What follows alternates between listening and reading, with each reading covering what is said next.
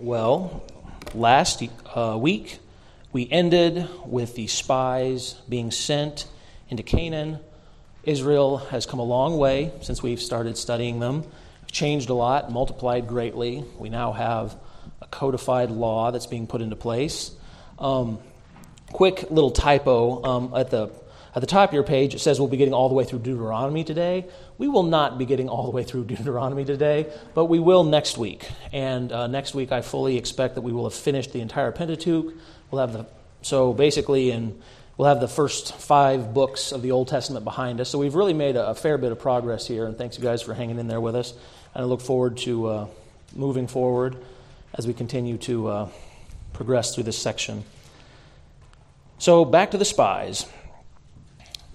God directed Moses to select men to go from every tribe, and more than that, he told him to select chiefs from among the people to go and scope out this land. They were to look and see what the land was like, who was dwelling there, how numerous they were, how fruitful the land was. And the spies are in the land for 40 days, and then they return and make a report. But there's a problem almost right away. The spies come back, and before Aaron, Moses, and all Israel, they indicate that the land is fertile. They use the phrase "flows with milk and honey." They say it's a fertile land. But they also report that the people in the land are strong, and they dwell in well-fortified cities. They also make they make a mention about the descendants of Anak or the Nephilim. We will talk about that a little bit more when we get to Goliath. Goliath was not the only giant mentioned in the Old Testament, and there's some interesting connections there that we will explore a little further when we get to that section. But sufficient to say, they said there's a lot of people that are strong, and as a matter of fact, they're giants, some of them, very large people. One of the spies, his name's Caleb, he sort of disagrees. He sort of shoehorns himself into the conversation, and he says, if God wants us to give us this land, He will. We should go up and immediately take possession of it right away. But then there's sort of an argument back and forth. The rest of the spies, they argue against this. They say, this is a dangerous course of action. They say the people in the land are too strong for us, as though the God who brought them out of Egypt across the Red Sea, who fed them in the desert and revealed Himself on the mountain of God, couldn't handle this situation. You have to kind of understand, we keep that in context of what we've seen so far, because this happened within these people's lifetime, okay? This wasn't a second or third-hand story. These people were there for it. They were first-hand witnesses to many of these things. But they make a bad report to the people, all the other spies save one. They say that it's a land that devours its inheritance. And the first question I kind of had for you guys is, there's no mistake that this is exactly the land God has laid out for Israel. He's even given them the boundaries, the borders. They know where it is. So in the eyes of most of these spies, why doesn't this promised land, which we've been looking forward to since Abraham, why doesn't it look like a blessing? What's going on here? Lee? Well, I'm guessing they're just scared. But I had a question before that. What is the time frame between them leaving Egypt and being here? This isn't like 20 years or anything, is it? No. We know that they were at the mountain for a little over 2 years, if you go by the dates, and now they've left the mountain of God and they've moved toward Canaan. And they stopped there and sent spies in, and they paused sort of on the verge of this land.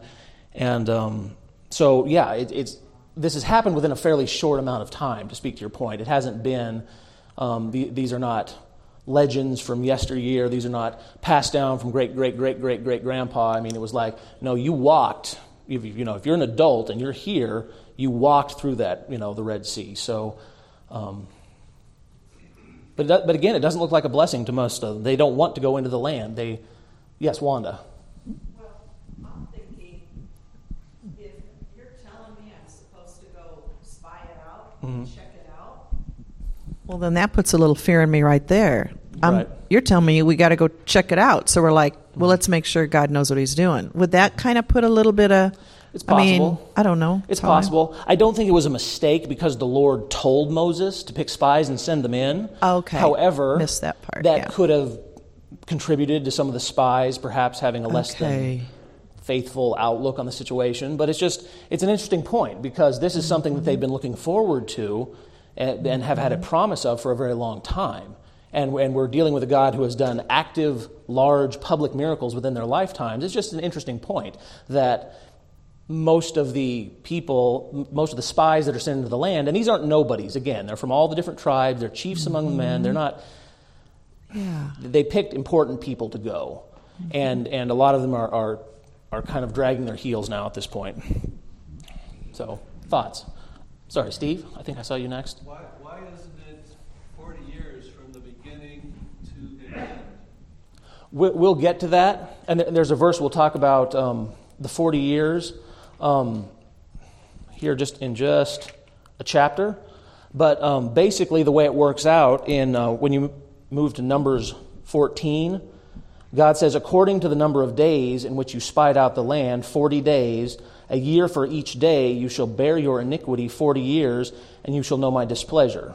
So basically, for every day that the spies were in the land, God says you're going to have to not be in the land and be wandering in the desert for a whole year.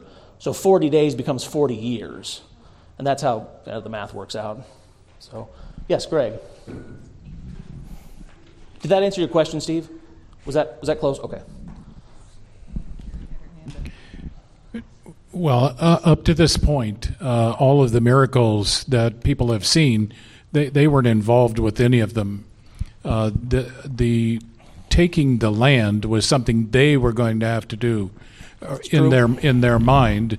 They were going to have to go in and fight for the land, and yes. They were intimidated, of course, by the Anakim, and I think it was probably just a lack of faith on how God was going to protect them. Yeah. Looking at fighting these giants. It's true.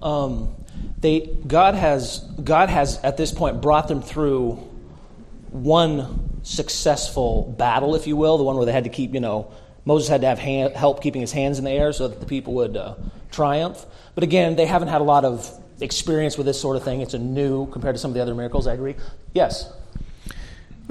Just a general observation. You're dealing with some people that have been enslaved for a lot of years. And, much like modern day communism, the people coming out of communism, they are not at all thinking. I mean, you can see it all the way along with the grumblings and complainings. They're used to having things done for them to a certain extent. Now, you could say, well, no, they're slaves. They had to do everything for themselves. Well, yeah, but it's a different mentality.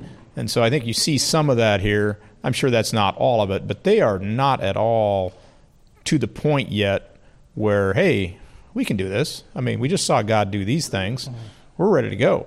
Now, they're still thinking they're slaves back in Egypt. I think that's a good point. Just sort of tying into that, slaves are made to do many things, but slaves aren't often, they aren't going to be like frontline soldiers very often. So that would be different. And as Greg pointed out, this is a new kind of thing God is asking them to do, certainly something outside where they've been before. And I agree, it's unusual for them. But I think, it's interesting for us to consider this because we're going to see the response of the people next, and then we're going to see how God views their response by where he goes from there. Yes, Carol, sorry. I was over here on the side, I missed you. Well, I'm just thinking of the response the Lord would have liked them to have had when they went into the land, that they would have gone in and said, wow, look at this, incredible. Look at the size of those grapes. Look at this incredible land. And then also to maybe have thought, okay, these are big guys, but here's, what do spies do? If you're in a war, the spies go in to figure out their weak points, to figure out how to go in and take them. Right. And they didn't come back with either one of those. No. So I'm just thinking of an application when God asks you to do something new, what's our response? Usually we're scared to death. Instead, we should think, okay, how's God going to help me to do this? And look at the great benefits. Yeah, that's a great point. It's a great application when we are sometimes put in situations where you have to do something we're not comfortable with.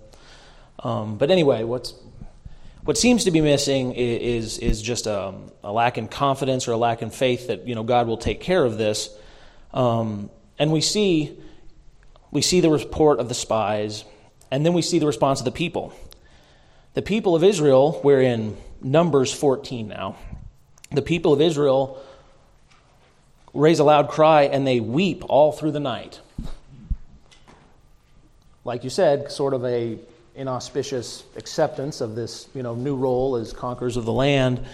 And of course, they grumble against Moses and Aaron. We've talked about that a lot before. And of course, as we've talked about before, looking back with sort of rose-colored glasses, they lament having to, leave Egypt. And they question God, why did you bring us out of the land?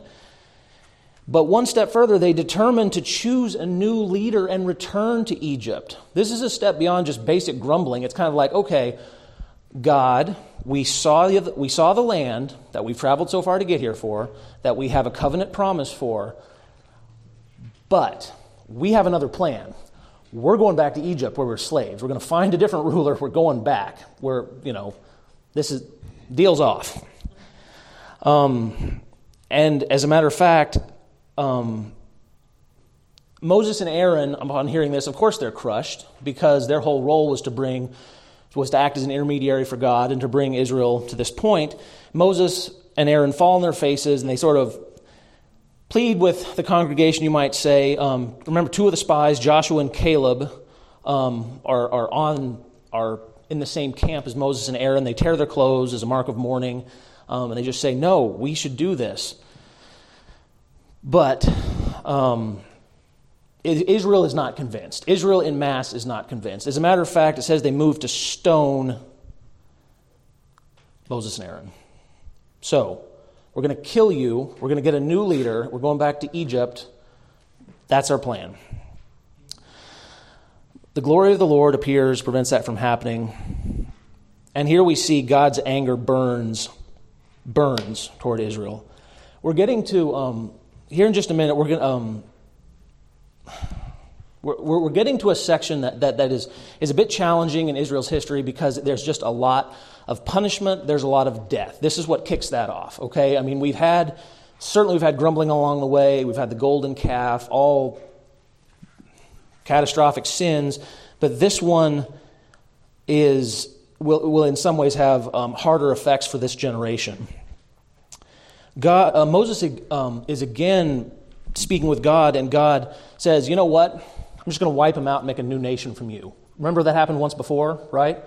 And again, Moses says, no, please no. And he sort of makes, he intercedes. He says, please forgive them. I don't want to be the guy you build a new people from. We're in Numbers 14. God does pardon Israel, but promises severe judgment. And this is the section I was reading earlier when I was talking to Steve, where we get to Numbers 14:34, starts there. And basically, Israel's going to suffer 40 years in the wilderness for their faithfulness, 1 year for each day the spies spent in the land. God also states that all of Israel listed in the census, so remember, people 20 years and older, all the people listed in the census who grumbled against him will die in the desert. So this is new. Well, okay, we've seen God punish them before. You might say this was a whole new level of rebellion on their part, and it was a whole new level of punishment. Now, I would interject, Caleb and Joshua are spared from this fate. The two spies who came back and said, we should go in. We should be in there in the land. God will take care of it. We should go. They're not going to die. But everyone else is. The people who walked through the Red Sea, the people who saw God manifest his glory on the mountain, they now know that they're going to wander in the desert, that they will never reach this promised land. They're going to die in the desert, and this generation will pass away, except for a few, like I said, specific exceptions, before they see the promised land again. So this is a heavy punishment for a heavy sin, and on top of that, all the spies who brought a bad report about the promised land are killed by a plague. So God is saying, oh, are we feeling nostalgic for the days in Egypt? How about a plague to remind you of what it was like in Egypt? And the spies who, gave a bad report are killed by this plague. But as a question for us that I think is important to remember, even when in this moment when God is so, think about how many reasons God has to be righteously angry at Israel and how angry he is with them. He doesn't punish Caleb and Joshua. They don't die in the desert like everyone else. And that's a good point. What does that show us about God? Think about how severe this punishment is. But these two men, not them. Blessed are those who are faithful. I think so, yeah. Blessed are those who are faithful. I think it just shows that our God is... we're seeing God's character here, and God is certainly a God of righteous judgment and of wrath when his people disobey. But the people that are faithful to him are blessed. We don't have to worry about, God destroying us because we're in the midst of a sinful generation if we are faithful. And I think that could be an encouraging thought for us because, goodness knows, we're often surrounded by this sort of thing. So God is not just indiscriminately wrathful. I mean, he's angry, but and again, this really changes sort of the dynamic here for the next several chapters as we're wandering through the desert. Is just that this generation now knows they're going to pass away. Like you had your shot. So God instructs them. He says there's Amalekites and there's Canaanites dwelling in the valleys here. So we're going to turn. And we're going to set out for the wilderness by way of the Red Sea. So we're going to turn. We are at the promised land. We are turning. There's dangerous people here. We're going to go somewhere else. Well, this is fantastic because what happens next is Israelites, after they hear the words of Moses, after they hear God's judgment, they want to go up to the hill country the next day. They say, we've sinned. We now want to go into the land the Lord has shown us. It is too late. Moses warns them not to go, since God will not go with them. We're in Numbers 14 still. But the people who, after hearing the report of the spies, did not want to go, now seem to want to go on their own. They disobey and go on their own. The Amalekites and the Canaanites defeat them in battle and pursue them, killing many. So the people sort of waffled, if you will. It's like, no, we're not going to go. And God's like, I'm going to punish you. You're going to wander in the desert for 40 years and die. And they're like, okay, we want to go. And God's like, it's too late. I'm not with you. Your taking the land was dependent upon me going with you and blessing you, protecting you. It had to happen as my plan had laid it out. So again, there's judgment. And we find ourselves on the cusp of a far larger issue with the people. Like I said, this really changes the dynamic here. A Levite named Korah, we're in Numbers 16 now, and 250 well-known chiefs from among the people rebel against Moses and Aaron. This is a sort of a different complaint against Moses. Moses, in the past, when they've complained about him, it's often been, we don't have food, we don't have water, we miss Egypt. This is a little different. Because wrapped up in their complaint against Moses is that Moses, you're kind of exalting yourself. You're kind of setting yourself up like a prince, Moses. And, we think that, it's a bad setup. And Moses responds. He instructs Korah and all his companies to fill censers. Remember the censers with the incense? We talked about those last week. Put incense on them. So the next morning, God can choose who's the Holy One. As if we needed another sign to show that, Moses is the guy that God has brought up to do this task. And Moses even warns Korah. They've gathered against God, and he warns them against seeking to exalt themselves and wanting to be more than they already are.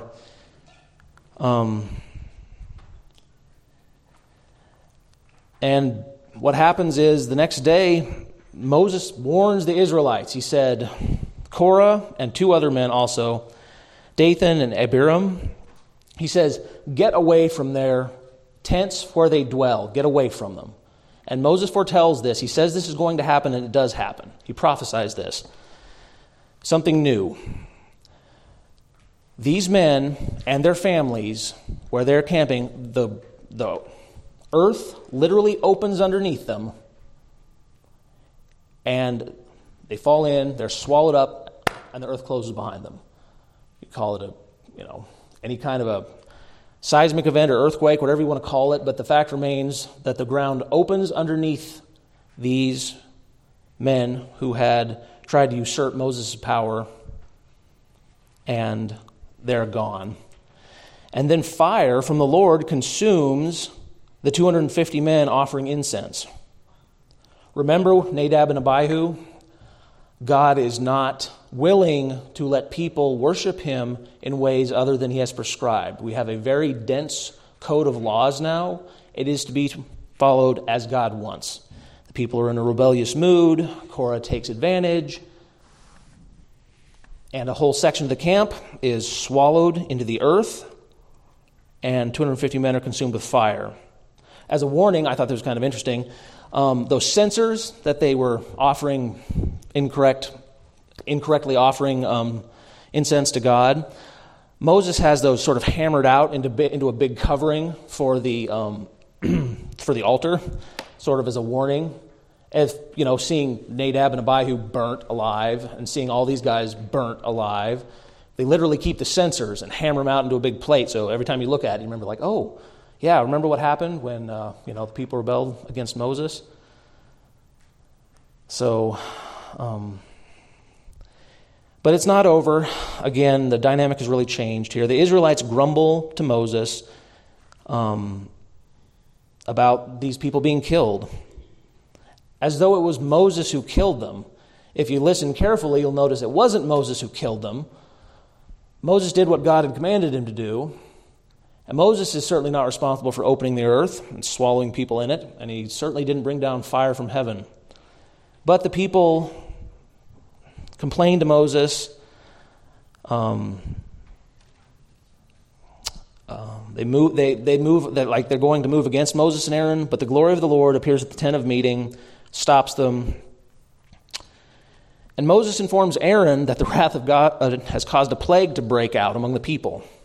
So again, we're seeing more punishment now. I know this is not the world's happiest story, but these are important details to remember. And again, like I mentioned earlier, it's like, hey, if you're missing Egypt, here's a plague, and this is really bad. This is a more widespread sort of destruction. And Moses, again, far from being just angry with the people, I would think it would be the easiest thing in the world to just say, I've sacrificed everything, and the people have moved to stone me. They've argued against me. They've called me a power grabber. But instead, Moses tells Aaron quickly to go grab fire from the altar and offer incense, to go out among the people with incense and offer that. Aaron runs, and the plague stops, but by the time it stops, it says Aaron goes and he stands between the living and the dead. But by the time the plague stops, almost 15,000 people have died. So this was something, whatever it was, it happened quickly, and it was severe in response, again, to the people complaining against Moses, complaining against God, trying to set up a new situation for themselves.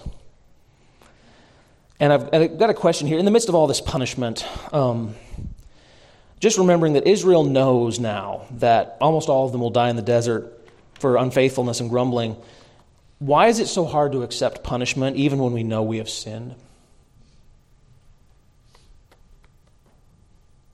Your thoughts? I have a couple, but I'd love to hear yours. We don't have the appropriate view of our sin. We don't have the appropriate view of our sin. I think that's certainly possible. I think from our perspective, we can always find a way to justify it or to lessen it. I certainly think that's true. And I think that's the value of some of these written records, is showing the way we get to see God respond directly when His word is broken. So certainly God has a perspective on it that we may not share. It's true. We didn't like it when we were kids, and it's not much more fun now. And to be sure, although they've been very wicked, this is a heavy burden. You're going to wander in the desert, you're going to die. You're going to die without a home. But it's just other thoughts. Someone else have one? It's hard to associate punishment with love. Hard to associate punishment with love. Is God being unfair? Does He really care about me? It's an unpleasant thing, but just in the midst of all this, it's just a moment to think about. When the Bible said, God disciplines those He loves. That's a hard thing to accept sometimes. And we'll see here in just a minute that Moses receives a pretty severe form of discipline here in a minute, but it's ultimately serving the purposes of God, and even for Moses' greater good. And that's what takes us. That's where we end up next. Did anyone else have any thoughts about sin and how we struggle to accept it? So Israel, after all these plagues, after all this judgment, they move on. They journey to the wilderness of sin. There's no water to drink. The people quarrel with Moses. Again, this is starting to sound pretty familiar. They should have died with their brothers before the Lord. Ooh, that's new. It'd have been better if we died with our brothers. You mean the brothers that just died of plague, or maybe the ones that got burned? Really?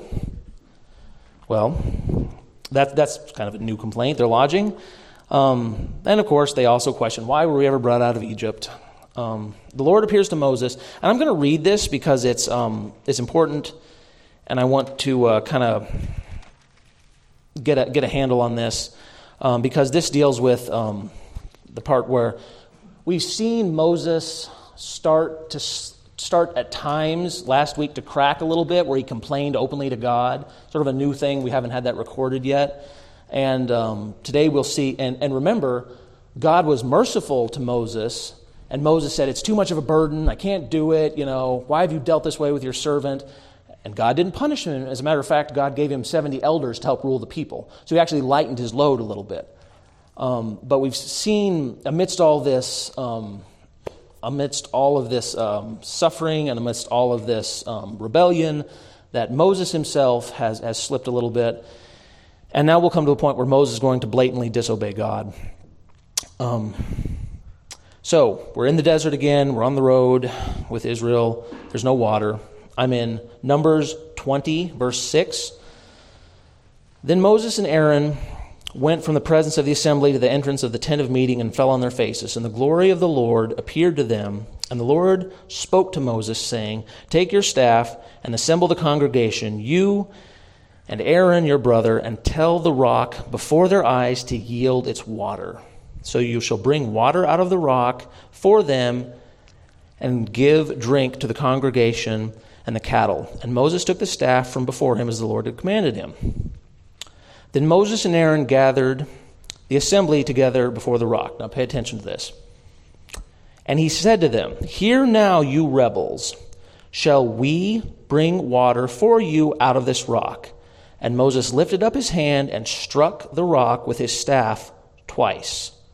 And water came out abundantly, and the congregation drank and their livestock. And the Lord said to Moses and Aaron, because you did not believe in me to uphold me as holy in the eyes of the people of Israel, therefore you shall not bring this assembly into the land that I have given them. So, Moses now, severe punishment. Moses, you're not going to make it into the promised land. We'll find out later he gets to see it, but no closer. It might seem like a small thing, but if you read it, Moses did not do what God had asked him to do. Notice God still provided water. He didn't leave his people thirsty. Everyone still got to drink. but Moses did not do it the way God specifically instructed him to. And Aaron was there as well, assumed, complacency. And now both of them have a new punishment. They're not going to get to enter the promised land. So, we see God's judgment falling on Moses for this sinful disobedience. Even, like I said, God does not play fast and loose with his instructions. He does not play fast and loose with his laws. It's important. What do we know but I want you to think of this again in the context we talked about discipline and love. What do we know of Moses' final destination from the New Testament? We see Moses. He pops up in the New Testament. Where? Transfiguration. Absolutely. He appears in glory. So think about it this way. Moses was punished because he didn't obey God. But we move forward and we see that ultimately Moses, appears in glory, right? It is a correction for him. It is a punishment for him. But it's not God ultimately just deserting Moses, okay? And I'm sure a devastating punishment. I mean, of all people, I'm sure Moses most wanted to see this promised land. But we see God's punishment, that the nature of the punishment was not just to destroy Moses and leave him, bereft of all hope, that there was more to it than that. So Israel journeys on. They reach Mount Hor. Aaron is summoned and informed he's going to die, that he's supposed to go to the top of this mountain and die. Moses goes with him, and it's because of the breaking, of not following God's specific command regarding the rock and the water at Meribah. So he goes up on top of the mountain. He dies there. Moses takes his clothes, puts it on Eleazar, Aaron's son, and they come down. Israel mourns for 30 days. So now we've lost one of our main characters we've had here since. Remember, when the Exodus started, Aaron was 83, Moses was 80. They're brothers, they've been together. Now we've lost one of these men. And now we see, as we continue to journey through the desert, Israel comes into conflict with other peoples. We move in. We have the king of Arad attacks the Israelites, but God protects them. Because remember, we have this punishment, but God has not abandoned them. Okay, Israel takes a vow to the Lord. They said, if you will just help us, we will devote the cities of these Canaanites to destruction. And sure enough, God does. The people move on. And a similar thing happens later. But in the meantime, one more point that I want to elucidate here, just because it's something that you guys might have heard of before, and I want to make sure you're familiar with it. Israel moves on. They camp. They go around Edom. They complain again. Same thing. Lack of food and water. Complain about being taken out of Egypt. As punishment, God sends snakes among them. Many of them are bitten by snakes and die. This is a further punishment. God's tired of the complaining. I think that's pretty clear. But, again, there's mercy. Moses makes, at God's instruction, Moses makes a bronze serpent up on a tall pole. This is that story you guys have heard of. I just want to make sure if you're familiar with that. If you get bitten by one of these snakes that are just everywhere in the camp, if you go and look at this bronze serpent, you won't die. So, again, there's punishment, but God also gives grace. He gives deliverance. He doesn't kill everybody. He provides a way of escape. Israel journeys onward. They reach the land of the Amorites. They they get in touch with the king, and they request to pass through it. He says no. He attacks him. But again, God is with Israel. Israel defeats them. So Israel now, for the first time, is starting to kind of get a feeling, not becoming a warlike people, but just having been tried in battle a couple of times, and God brought them through it. This would have, the absolute polar opposite of when they tried to enter the promised land without God's blessing, right? They're being punished by God, but God has not deserted them, and he delivers them. And then we have one more king, the king of Bashan, attacks Israel, and Moses is worried. The Lord assures him he'll be victorious, and the Israelites defeat him and also possess the cities, okay? And that's actually about where we're going to stop for today. Jeremy, bless his heart, he was talking about Balaam. I want to leave enough time to talk about Balaam a little bit next week.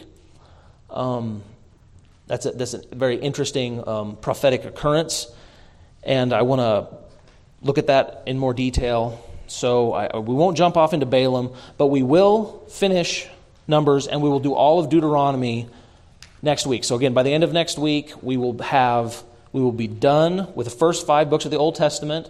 We will lose Moses, who's been a pillar of our journey for a long time, and we will start conquering the land. And I'll get some maps up again and stuff. Do you guys like the maps? Is that helpful for you? I'll get some maps, and we'll talk about the Promised Land a little bit, and we'll kind of trace the journey they've been on. But we'll be past the generation that God promised was going to die in the desert. We'll get to start conquering the land. We'll, obviously be new characters in our story. I saved a couple minutes here at the end. Actually finished just a couple minutes early. Thoughts or applications or questions? Yes, Greg, before we finish up today. As we go through this story, I'm sure we shake our heads at the lack of faith that doesn't automatically come to the Israelites after they see God be faithful again and again and again, and how he punishes them again and again and again. And it's easy for us to look at them and just think, just how could you not see what the faithfulness of God? And then I think about how perhaps we need to look at ourselves and think how we have gone through this past year with the pandemic, with the election, with all the things that are going on that we are complaining and even fearful of the ramifications of it. And we quickly forget, this same God still reigns. The very same God Amen. That did all this for them is the God that's still in heaven and still in charge of things. And we don't get to see him or his glory. I'm not sure that would matter. It didn't matter to the Israelites. That's a really interesting point. And while you're on that just for a second, people always seem to want a sign. We know in the New Testament people ask, for a sign. I want to see a sign. Show me a sign. The rich man says, if someone could just raise from the dead and tell my brothers, they wouldn't make the same mistakes I've made. Moses, who got to see more of God's glory than anyone, who got to talk to God, I am convinced that there's nothing I could see, no sign I could behold with my own sinful eyes that would completely remove from me the complaining and the grumbling and the sinful part of that sinful desire. I don't think people always think, if we could just see this, or if we would just. I don't think there's anything, because if anyone could have seen something that would have forever prevented them from grumbling or sinning, Moses was that guy. And if what Moses saw didn't prevent him from grumbling and stepping into sin, how much more the rest of us, right? I don't think there's anything we could see with our own human eyes that would just be like, now I don't have to struggle with that anymore. I won't ever complain ever again. That just doesn't seem to be the case. And I completely agree. If there was ever a year to be thankful and not complain, this year has been a great year. Sorry, Lois, did you have a... This is a completely different thing, but I was struck by the fact that God instructed Moses to build a bronze serpent that saved them from the snake bites when the golden calf was their destruction. It's true.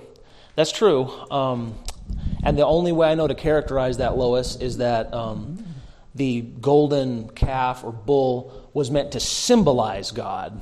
That this is where we're going to bring our worship here, and the bronze serpent is not meant to symbolize God, but it is meant to save the people. But it is odd that it's a bronze serpent. I will grant you that. What's that? That's true, and God gave them a direct command to do it. So. Wouldn't they have been dying while he's busy heating up the bronze and melting it? Well, I'm sure he hurried, but like we said, there were almost 15. There were a lot of people that died in the waiting period. That they had hurried, but like, how long does it take to make a bronze serpent? I don't know, but I'd say like Aaron, you were pretty quick on that golden calf. How about a bronze serpent? Something I don't know. But Aaron was actually gone by then, so I'm just obviously making a joke. But yes. Back to the story of Lazarus and the rich man. Did you touch on that, right? Is that what you're alluding to? Yeah, no, just the idea that the rich man wanted for his brothers to see some miracle. But I think Scripture says there too that they have Moses and the prophets. Yes. And also somewhere else in the New Testament. Yes, somewhere. And that's what they fall back on. It's a wicked and adulterous generation that seeks a sign. It's true. We have the truth of God's word. It's true. Which is the world needs for salvation and sanctification. Amen. It's a perfect description of who God is and who we are in our need for Him and what He's done for us. So that's what He's left us, so we know that that's enough. Exactly.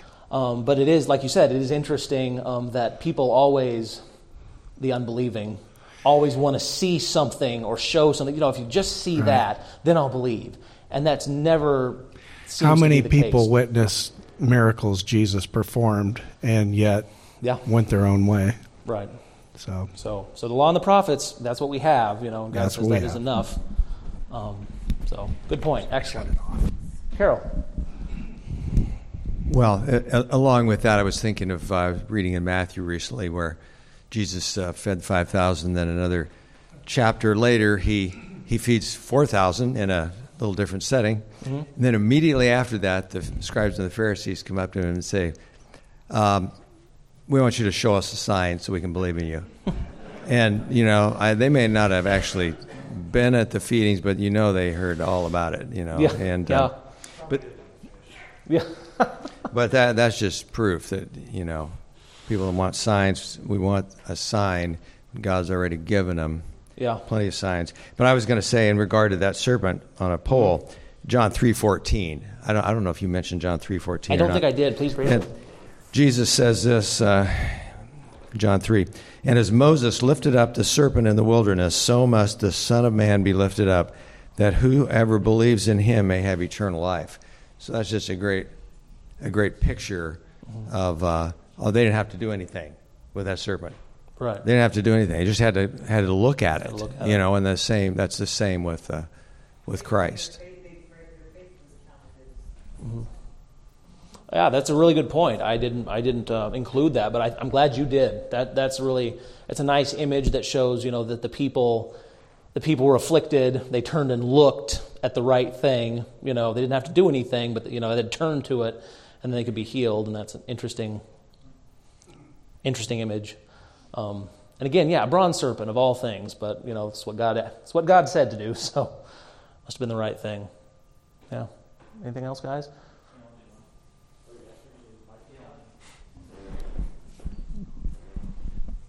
I think it's interesting too that talk about all the complaining that the Israelites do, and something that's we're probably even more prone to do at this point.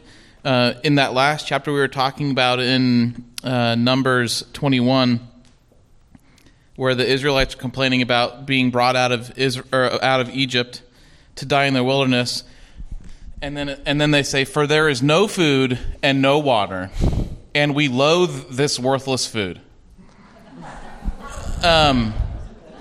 So God is providing for them, and they see it. They even know it, and then they say, "You're not providing for us," because He's not giving them what they want instead of what their needs are. Yeah. And so, I don't know. how you can even get through that sentence without, having a little bit of self-reflection about, maybe I'm missing something here. Yeah. But I think we're super prone to do that too, where we complain that we don't have, the finances to do the things that we think we need to do, or the time to do all the things that we think we need. Whatever it is that we think we need to do, when we say, man, I need more of X. Yeah. And God's given us everything that we need. It's maybe not everything that we think we want, but the distinction being is, I'd like to have this. I could do so much better with this. And when God has richly provided me with far more than I need and taken care of my needs, and you're just like, we tend to be unthankful. We tend to want more, and just a lot of stuff that we can pick up here, and where we just see God's faithfulness, and it's a real safeguard in our own life. I tell you, in the last 2 or 3 weeks going through this, when you're reading so much about complaining, man, you catch yourself in mid-sentence, and you're just like, wow, I gotta ask forgiveness for that and stop complaining so much. So, anyway, that's the take home here. Fortunately, I don't think any of us are going to have to wander in the desert for 40 years and die out there, but there's a lot we can learn from it, and we're thankful for God for leaving this for us. Any other thoughts here before we finish up? Thanks for being here, guys, again. And again, we're going to finish Deuteronomy, so through the first 5 books of the Old Testament next time, and we'll move on from there, and going to be meeting new characters and lots going on. Thank you so much. Have a great week.